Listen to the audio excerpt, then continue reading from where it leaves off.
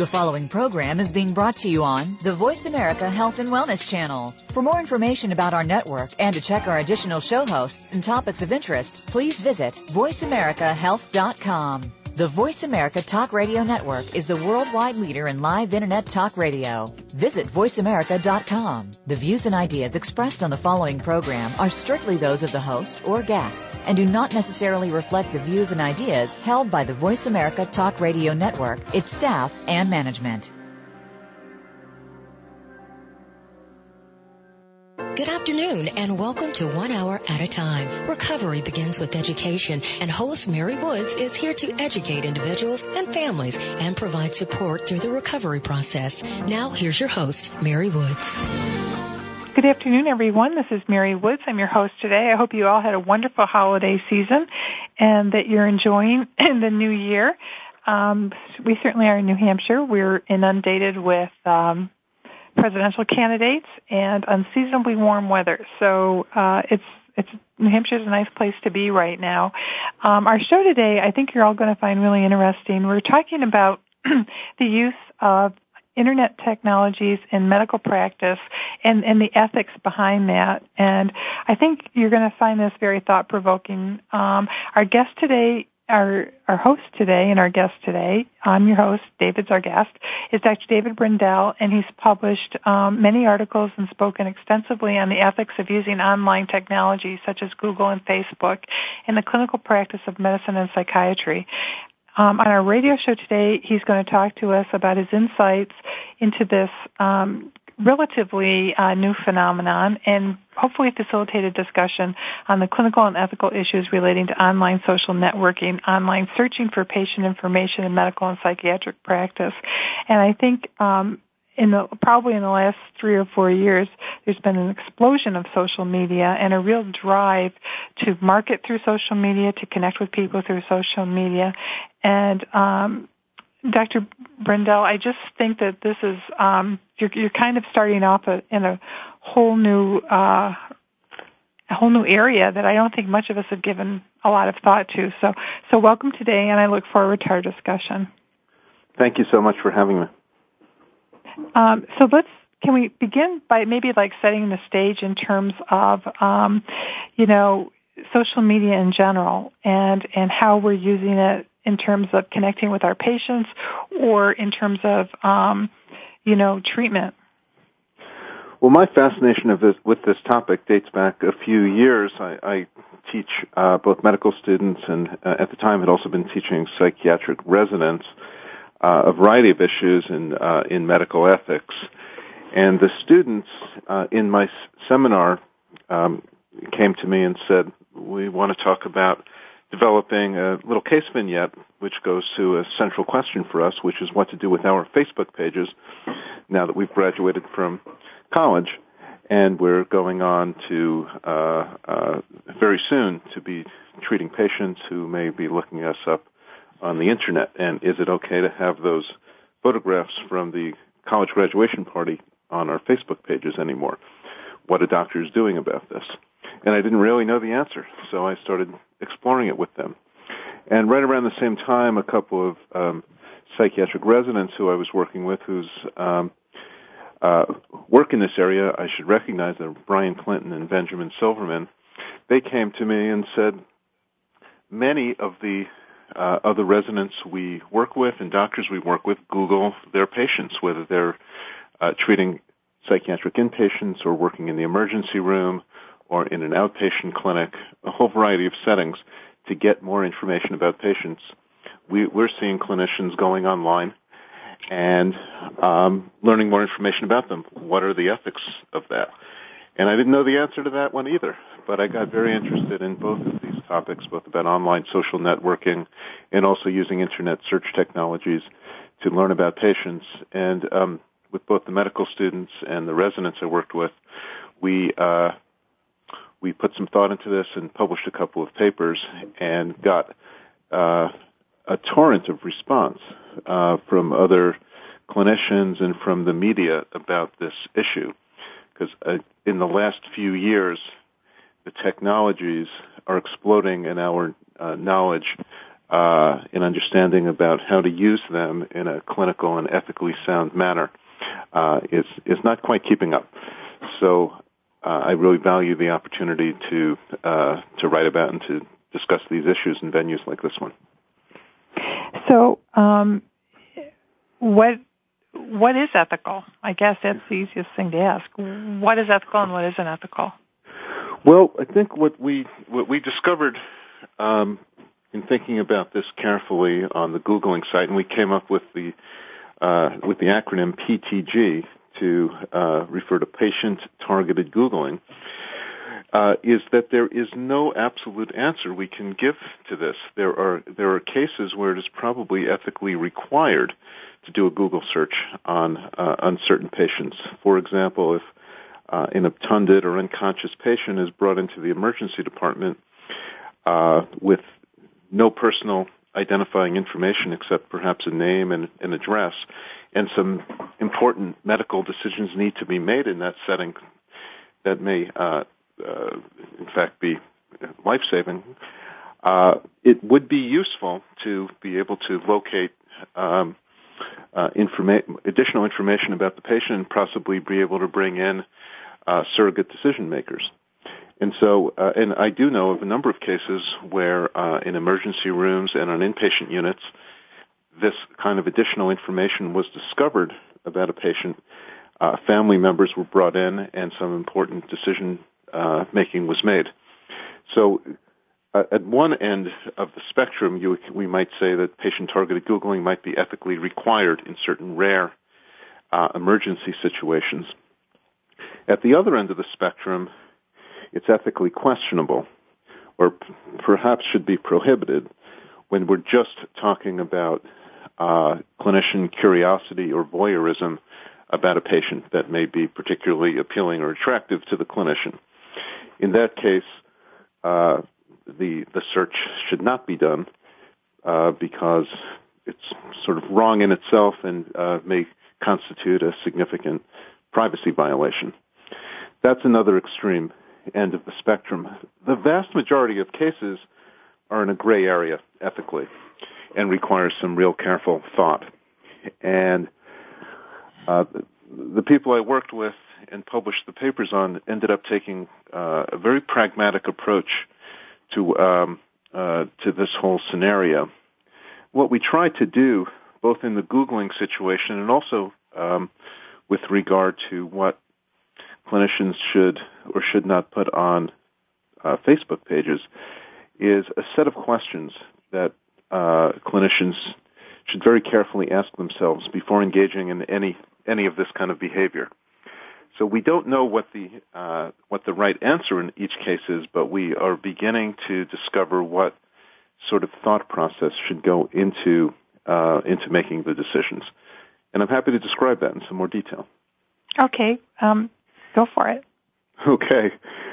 Well, in terms of patient-targeted Googling, in some ways the most important thing is to get clinicians, and especially trainees and young clinicians who are used to Googling just about everything in their life.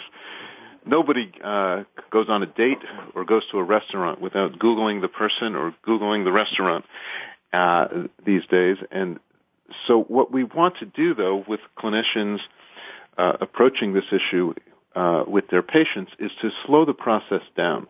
We don't want people just immediately Googling every patient that they have seen or are about to see. So the first question to ask oneself is, why do I want to Google this patient? Seems like a very simple question, but not all clinicians, and certainly not many younger clinicians or trainees are asking that question before they engage in the activity. If the answer to that question, as I said before, goes mostly to curiosity or voyeurism, just clinician self-interest, the search probably should not be done.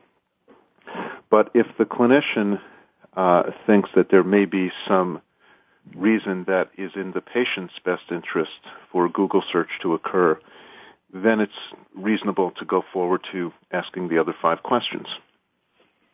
The second question that we encourage clinicians to ask is, will my internet search for patient information advance or compromise a particular treatment?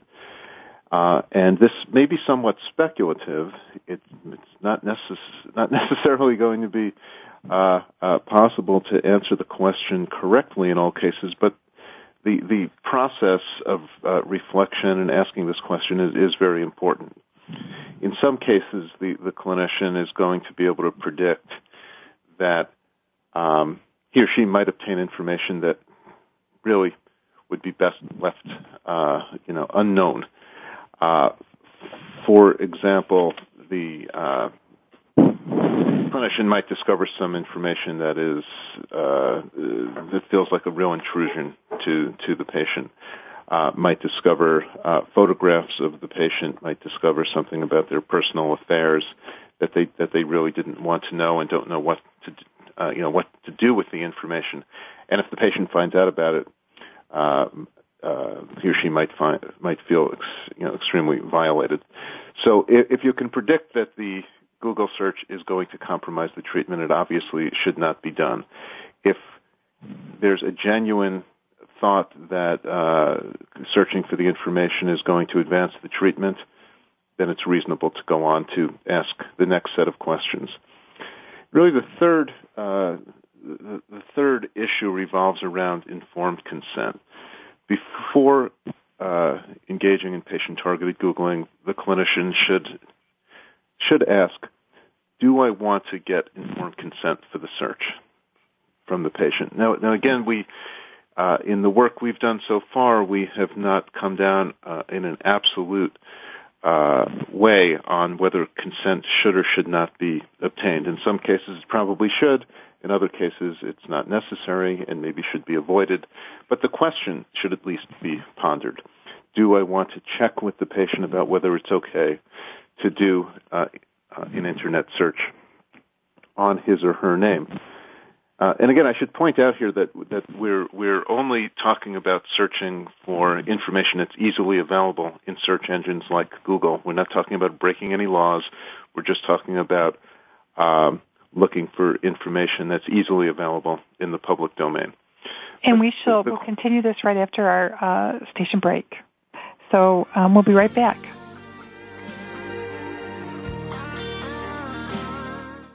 You're listening to Voice America Health and Wellness.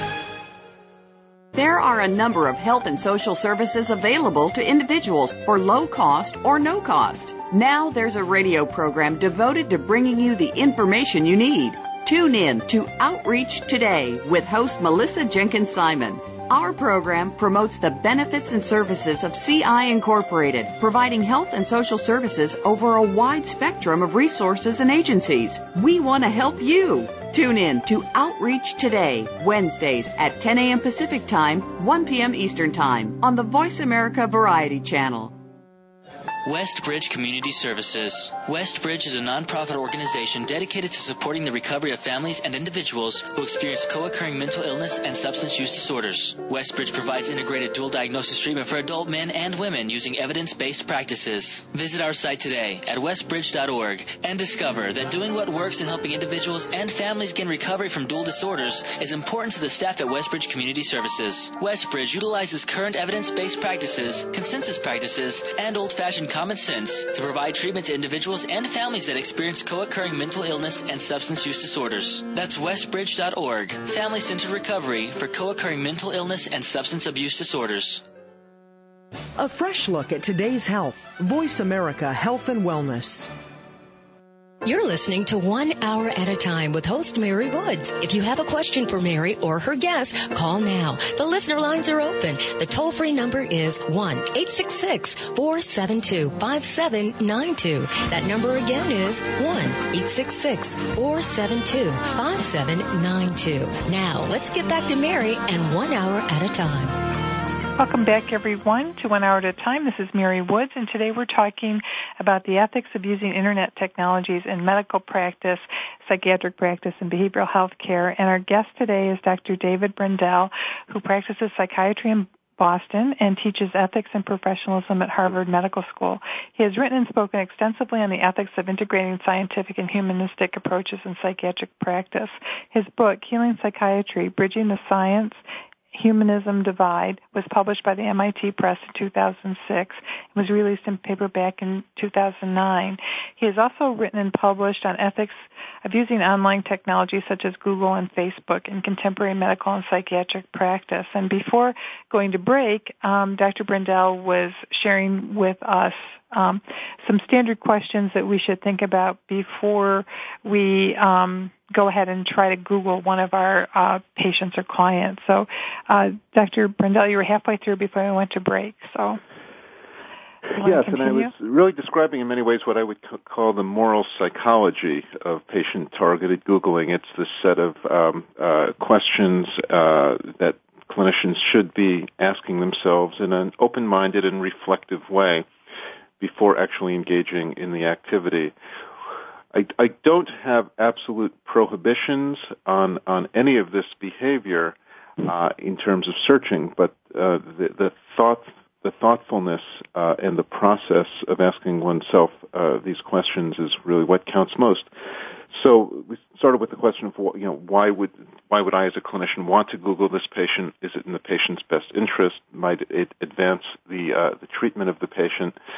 And once considering the possibility of seeking informed consent before engaging in the Internet search, we're on to the fourth, fifth, and sixth questions that I consider essential. The fourth question is, once I do the Internet search, will I disclose the findings with the patient?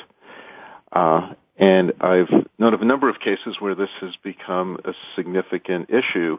A clinician goes on to Google or onto Facebook and sees that the patient is smoking cigarettes or consuming alcohol, even though that patient has told the clinician that he or she doesn't engage in that behavior. Now what are you going to do as the doctor? Are you going to confront the patient about it? Or are you going to bring it up with them or ignore it? Or are you going to document it in the medical record? So it's worth thinking in advance. Once I do the Internet search, am I going to disclose the findings to the patient? What if the patient has a blog and is talking on the blog about suicidal thoughts or about homicidal thoughts?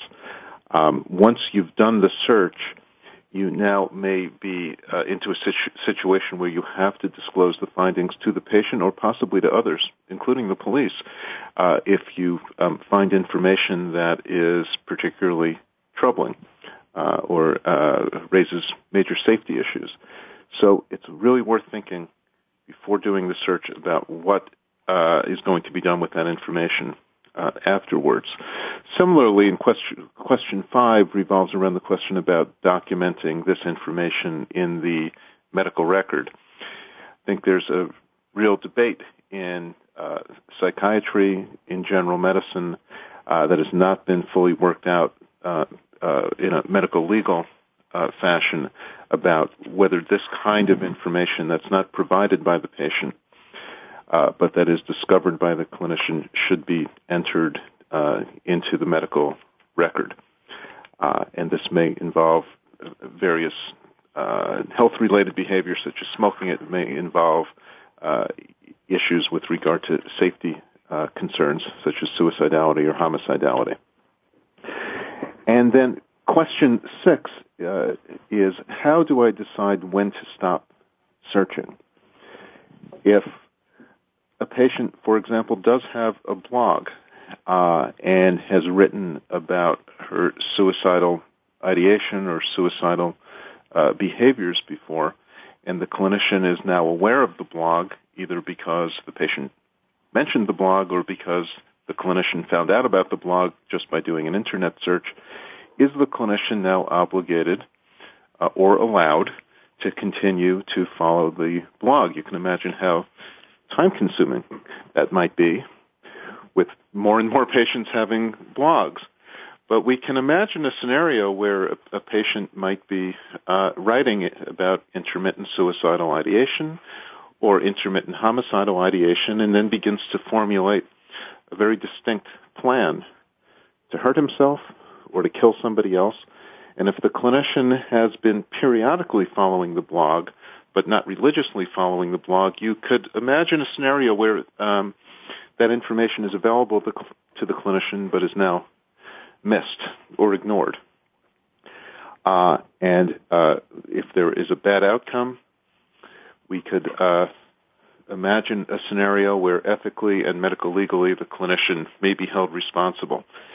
None of this has been worked out legally yet, but I would predict that in the coming years we are going to see cases like this. And so thinking very carefully about whether we as individuals and we as a profession as a whole want to be engaging in this kind of activity is critical at this moment. You can really see both sides of it, because on one hand you may be able to garner information that people are writing about but not necessarily are comfortable talking about that may help them, but on the other hand, that's a tremendous responsibility, because if you're going to, as you said, if you're going to start monitoring somebody's blog, I would think then you would have a responsibility to monitor it all the time. Yes. And that would be significantly time-consuming. Probably unrealistic also to be monitoring it on such a frequent basis. On the other hand, if there's important information about a patient that's available out there on the Internet, information that may be life-saving, how can we as physicians say, we are not going to even look, we're going to turn our backs on it? Right. I think that kind of approach may feel and sound safer in the moment, but it also cuts us off from important sources of information and really excludes us from new and important ways in which people are communicating in the Internet era. Well, and I think, certainly in the high-profile cases where somebody has a significant mental illness and does something, they start to attack people, or they take a gun and they start shooting people, the first thing the media does is go to their Facebook or whatever blogs they have to look at what they've been saying. And then they'll often point out, well, this has been going on. They've been saying this, and nobody's seen it. That nobody saw it, that felt like they needed to do something about it.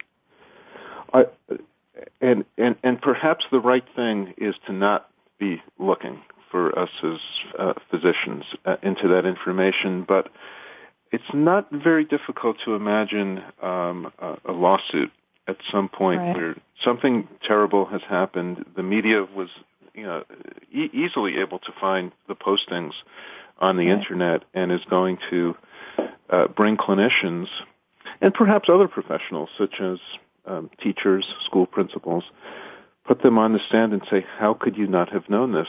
All it involved was a simple Internet search. Right. Well, one of the things that we're beginning to realize working with young college-age students is their use of social media is so much different than today than it was 10 years ago, and being able to assess someone's use of social media, the amount of time they spend on it, their perception of what are friends, it requires like an assessment in and of itself. So then if you take that one step further and you start asking people, well, do you have a blog? Would you have what do you have on Facebook? Do I have your permission to view this? Then that doesn't seem that seems like that's a liability there as well. Yes, I think that's true, and we do have to think carefully about whether we want to ask patients for their permission to look at these sites, whether we want to just do it on our own. And in many situations I've dealt with in my own practice, people have come in and they've said, do you have the Internet in this office? Google me. Or let me show you my Facebook page. I really want you to take a look at that. This is the most important thing that's going on in my life right now. I think it would be naive for us as clinicians to say that we can avoid this entirely. I think it's not a question of if physicians are going to be interacting with social networking sites and search engines, and more a question of how we're going to do it, and can we do this in a way which is thoughtful and proactive. I think we're better off as a medical community thinking about standards and principles for how to go about this, rather than just waiting for bad things to happen and have lawsuits and regulations put onto medical practice from outside the profession. Yeah, I totally agree with that. I think one of the other things that we've also learned is that, if somebody's applying for a job, we'll often look and see if they have a Facebook page and see what's on it. So if we look on somebody's Facebook page and it shows them at frat parties and, they look like they're having a great time, or they've got, a joint hanging out of their hand or whatever, we won't hire them, and I think that there also has to be information to young people about be careful what you put on these pages, because other people will be looking, prospective dates may be looking, or, possible employers may be looking. I think that's an excellent point, that there should not be any presumption of privacy on the Internet, either on the patient side or on the physician side at this point. I've talked to a number of physicians who have Facebook pages and have believed that the privacy settings on Facebook would prevent patients or other people they work with from finding information about them. But the privacy setting standards on Facebook and similar sites keep changing, and they're very, very imperfect. So as physicians, we are best off thinking that anything we post on our Facebook page is potentially accessible to our patients. And I guess we might want to even let patients know something very similar, that there may be a new standard emerging, that even as a patient, you can't presume that the only information your clinician, or for that matter your employer or your insurance company, might get about you is what you provide. When things are easily searchable and are in the public domain, it's worth taking extra care. And we'll be right back to talk more about this fascinating subject after this commercial break.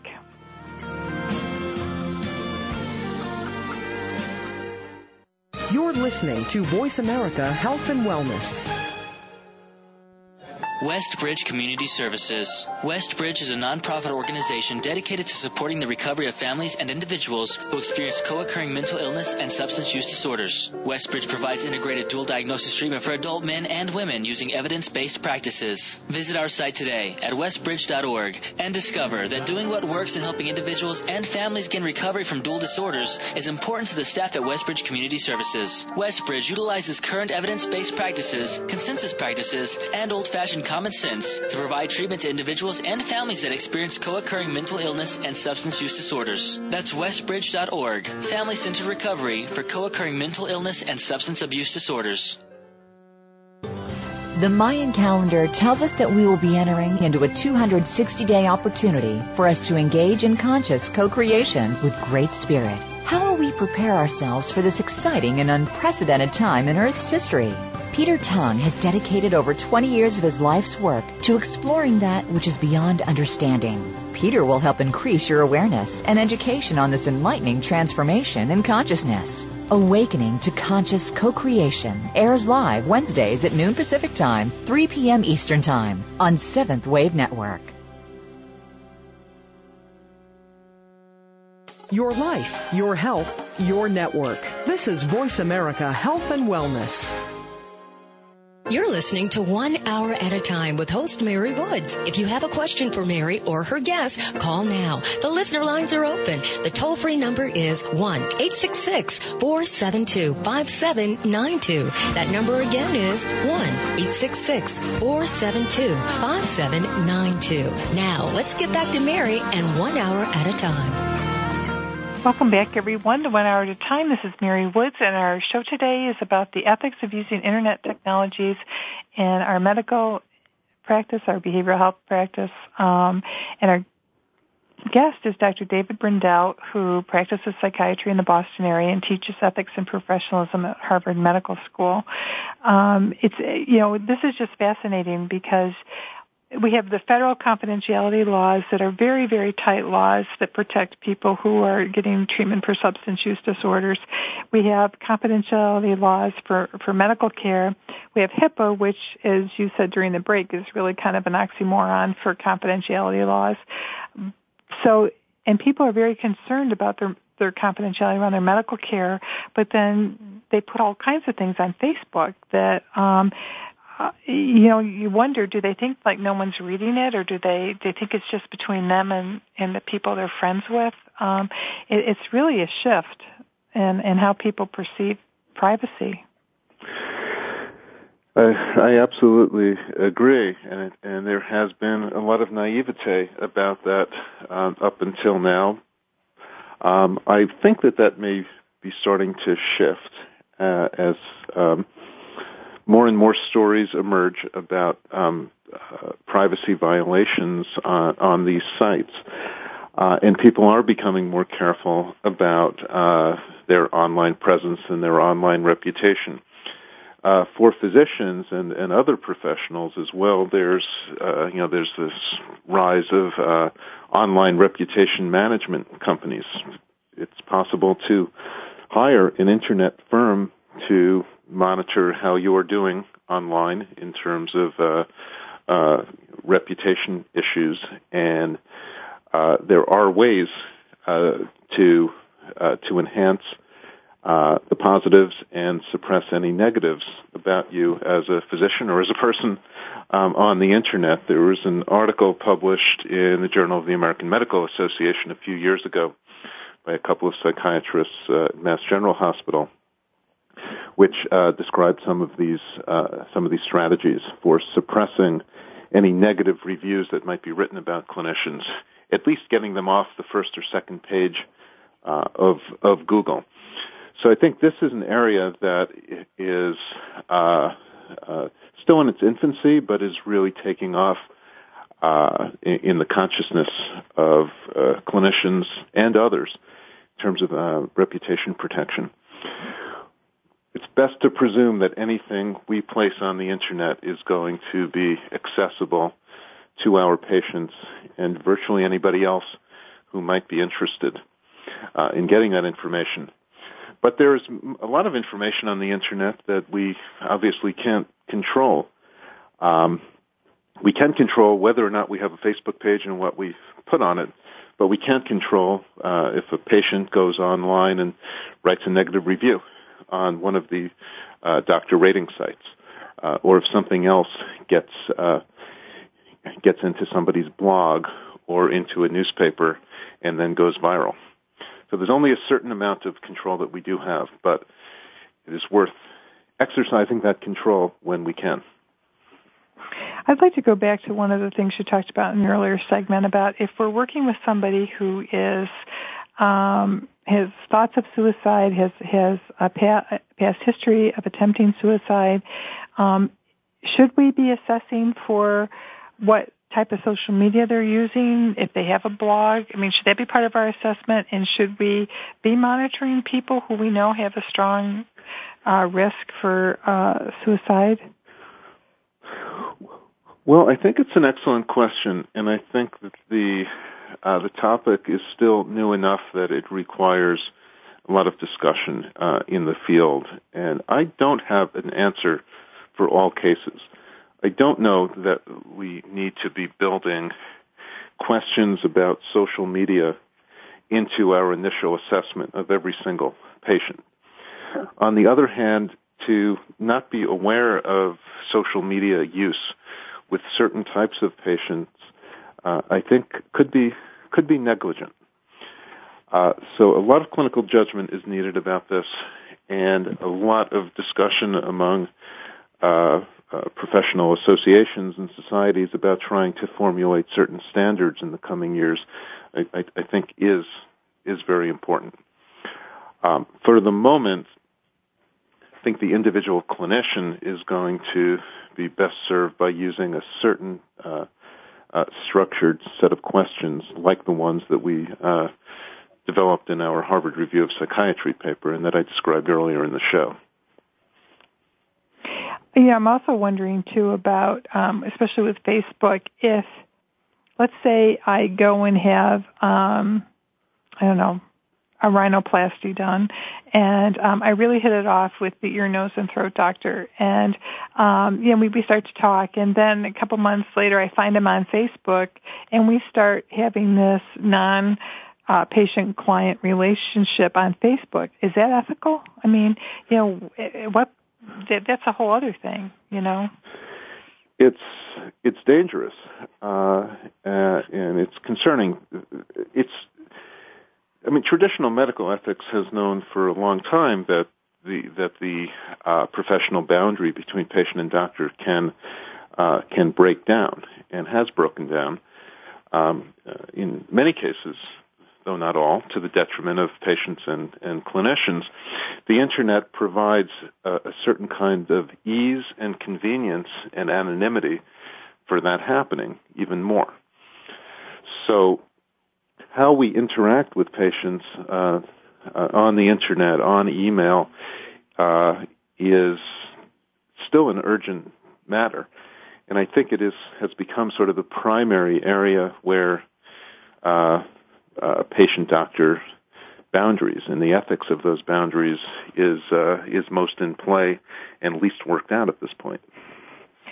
Well, especially like with young clinicians, like people who are, interns or residents or going to college and they're doing internships. I mean, social media is how they all talk to each other. So do they even stop to think about that, wow, this isn't appropriate for me to be contacting this person or reminding this person of their appointment through this venue? Yeah, I'm really glad you asked that question because it makes me think back to those medical students that I was working with a few years ago. I was teaching a seminar. There were about a dozen students in the class, and they developed a clinical vignette very similar to the one that you're talking about. A young woman moves to a new city. She starts with a primary care doctor who's a single man, a few years older than her, and she comes in for basically an initial appointment to establish a relationship with a primary care doctor, and they hit it off, and they're talking about restaurants and clubs in the city and music they like. And he gives her his card, which happens to have his email address on it. Though I think even if you don't want to give out your email address, patients can find it these days, especially if you're affiliated with a hospital or an academic institution.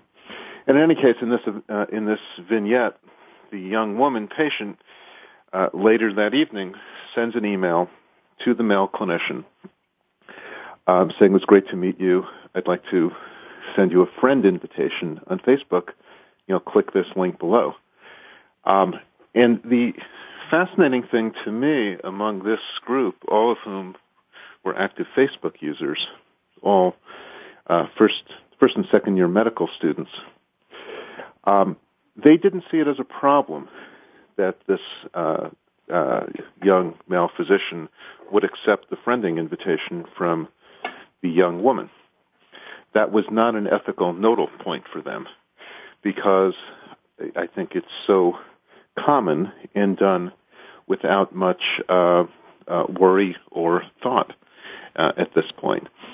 So educating, we need younger clinicians and medical students and residents to educate older clinicians about what's happening on the Internet so that there can be some discussion about whether this is appropriate. And then I think the older and more experienced clinicians need to be able to say, I don't use Facebook, I don't understand Facebook, but I can tell you that I don't think accepting that friend invitation is the way to go.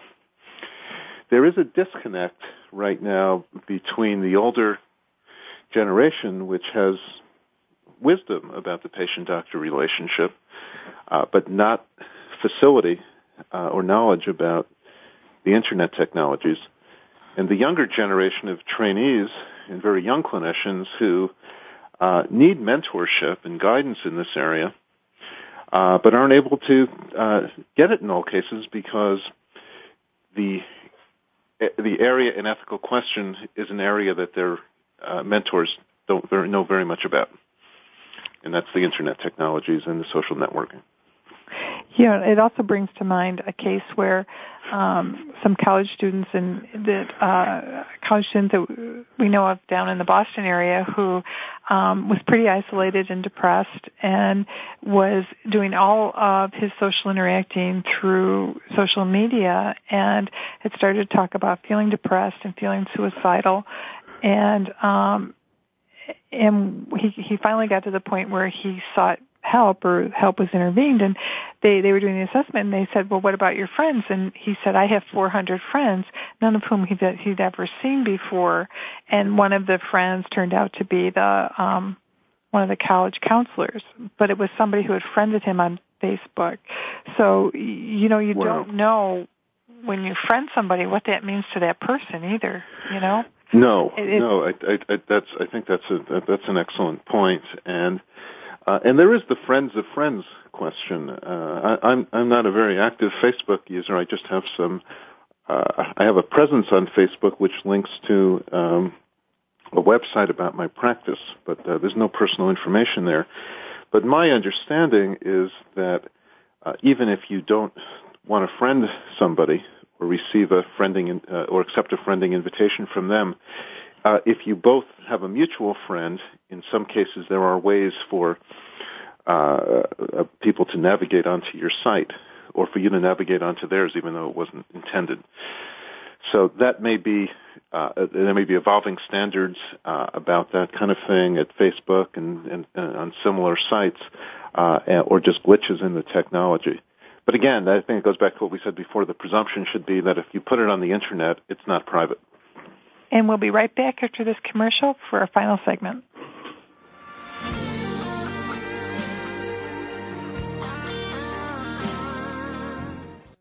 Opinions, options, answers. You're listening to Voice America Health and Wellness. Westbridge Community Services. Westbridge is a nonprofit organization dedicated to supporting the recovery of families and individuals who experience co-occurring mental illness and substance use disorders. Westbridge provides integrated dual diagnosis treatment for adult men and women using evidence-based practices. Visit our site today at westbridge.org and discover that doing what works in helping individuals and families gain recovery from dual disorders is important to the staff at Westbridge Community Services. Westbridge utilizes current evidence-based practices, consensus practices, and old-fashioned common sense to provide treatment to individuals and families that experience co-occurring mental illness and substance use disorders. That's westbridge.org, family-centered recovery for co-occurring mental illness and substance abuse disorders. Your life, your health, your network. You're listening to Voice America Health and Wellness. You're listening to 1 Hour at a Time with host Mary Woods. If you have a question for Mary or her guest, call now. The listener lines are open. The toll-free number is 1-866-472-5792. That number again is 1-866-472-5792. Now, let's get back to Mary and 1 Hour at a Time. Welcome back to 1 Hour at a Time. This is Mary Woods, and our guest today is Dr. David Brendel, who practices psychiatry in the Boston area and teaches ethics and professionalism at Harvard Medical School. And we're talking today about the ethics of using internet technologies in medical practice. Dr. Brendel, where can people get a hold of you if they want to learn more or they want to connect with you? Well, it may be ironic that I'm cautioning people about using the internet technologies, but I do have a website, and it's www.drdavidbrendel.com, DRDAVIDBRENDEL.com, or email is david@drdavidbrendel.com. And I'm always interested in hearing people's thoughts and experiences with this. It's such a new and intriguing area that still requires a lot of discussion among clinicians and other interested parties. So can you enlighten us with some of your more recent experiences with this? Well, yeah, there are a couple of cases that come to mind that I think help put in perspective that there's no way to avoid this problem. I know whenever I've given talks on this, there's always a number, at least one or two, sometimes more people in the audience who say, well, I'm just not going to email patients, I'm not going to search for them, I'm not going to have a Facebook page, I just want to avoid the whole thing entirely. And a clinician that I know of did not give out his email address or interact in any way with this particular patient that I'm going to describe.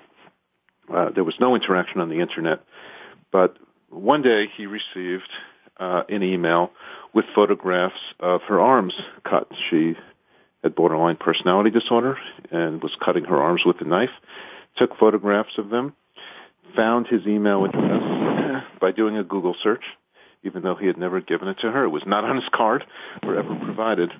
And then he opened up his email, and right there are photographs of her arms cut up and a message from him. So scenarios like that, I think, make it pretty clear that it's becoming less and less possible to avoid dealing with these questions. Now, if a clinician gets an email like that, he may feel reassured that the cuts were just superficial and it was just a provocation and there's not much to do. On the other hand, the cutting may be very concerning and may speak to some severe suicidality and could require sending the police or an ambulance out to the patient's home. So many of our clinical decisions now are revolving around issues with the Internet, whether we want it or not. You know, I think a lot of people, like I don't have a Facebook account, and I have LinkedIn because somebody here at work signed me up for it who's much younger than I am, and I do nothing but accept a connection if I know the person, and I think, well, gee, this is kind of safe because I'm really not being active in this. But I guess just the fact that I'm on LinkedIn makes me vulnerable, right? Because somebody could find me. That is possible, and I've had patients in my own practice. I also am signed up on LinkedIn. I don't have a lot of information about their just basic contact information, address, email, that kind of thing. And I have received LinkedIn invitations from many patients who I've seen. All they have to do is have a LinkedIn account themselves. Right. And go on to LinkedIn and put your name in, and they see that there's David Brendel, MD, Ph.D. in Belmont, Massachusetts. Let me invite him. Yeah. And in some ways, it is very similar to Facebook. It creates a different kind of connection and potential interaction that is outside the office and outside the usual clinical structure. And marketing is really going into social media, and, you know, as an agency, we're being encouraged by our marketing consultants to use this, you know, to do Google, to do LinkedIn, you know, to have a Twitter account, put everything up on Twitter, and it seems like it's going faster than we can keep up with it.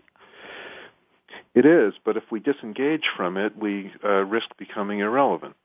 Right, and right. So I think that tension between being disengaged versus being overly engaged but at risk is where the field is at, and I don't see that changing anytime soon. The technologies are so widespread and ever evolving, and our ethical and regulatory structure is nowhere near keeping up with it right now.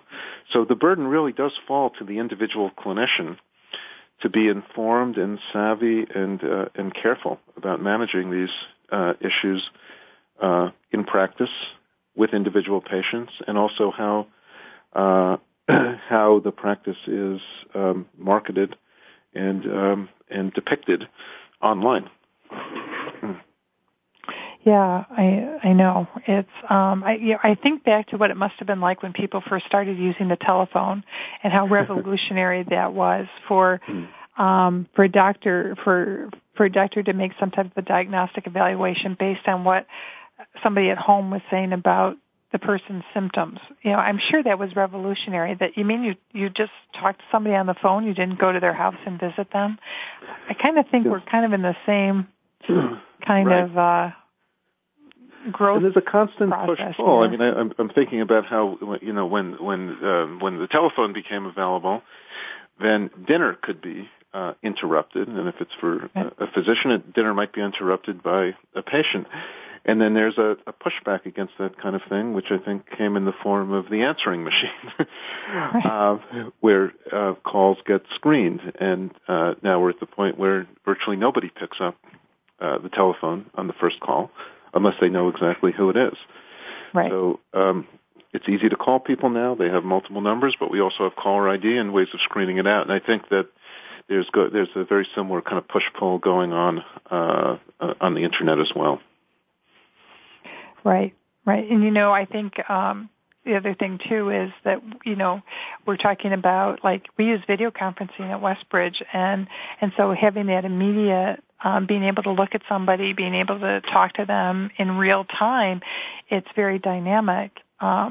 Yet the other side of that is that if we're talking to somebody in Montana and we're in Massachusetts, then our license is in Massachusetts, but the patient is in Montana. So, yes. I mean, it's just, there's just so much to take into consideration. Yes, and I think, telemedicine and Skype are raising related but somewhat different issues as well. In the last 6 months or so, I've started doing Skype sessions with patients. I have not yet gotten to the point where I do initial evaluations by Skype. But I have a growing number of patients who I treated at one time in person in Boston, formed, a significant treatment alliance with them, and now they've moved, in some cases, to places where they don't have access to the same kind of psychiatric care that they want. In some cases outside the country, in some cases in other parts of the country. And I look at my Skype account now, and it's becoming concerning because there's really a growing number of patients that I'm interacting with in that way. It really brings back the whole question about the home visit that physicians stopped for about a century, and it looks like it's coming back now because when you get onto a Skype session with somebody sitting in their pajamas with their legs folded on the couch in their living room, it feels very different than having them in your office. I think it's a whole other area of Internet medical ethics that is still underexplored. Yeah. But on the other hand, you get to see the person in their environment. You can do some assessment of that too. So there's some positive to that as well. Absolutely, and I think that's what's difficult about all of these issues we've been discussing today is that there can be many positives. In one case, I did a Skype session with a patient who was always angry and shut down. I treated her for years in my office, and I always had the impression of her as being tense, uptight, angry. And then I saw her in her home environment on Skype when she had moved out of the country, and I'd never seen her looking so happy and relaxed, and it was very reassuring. Well, thank you so much for spending this hour with us and for really challenging us to think about some things that are pretty provocative. So thank you, Dr. Brendel. Thank you for having me. It was a pleasure, and have a great week, everybody, and hopefully we'll talk to you next week at 1 hour at a time. We appreciate you joining us today for 1 hour at a time. Successful recovery from a substance abuse problem or mental illness depends on education and support of loved ones. Thank you for being that support system. Be sure to tune in next week for another hour of education and compassion, 1 hour at a time. We'll see you next week.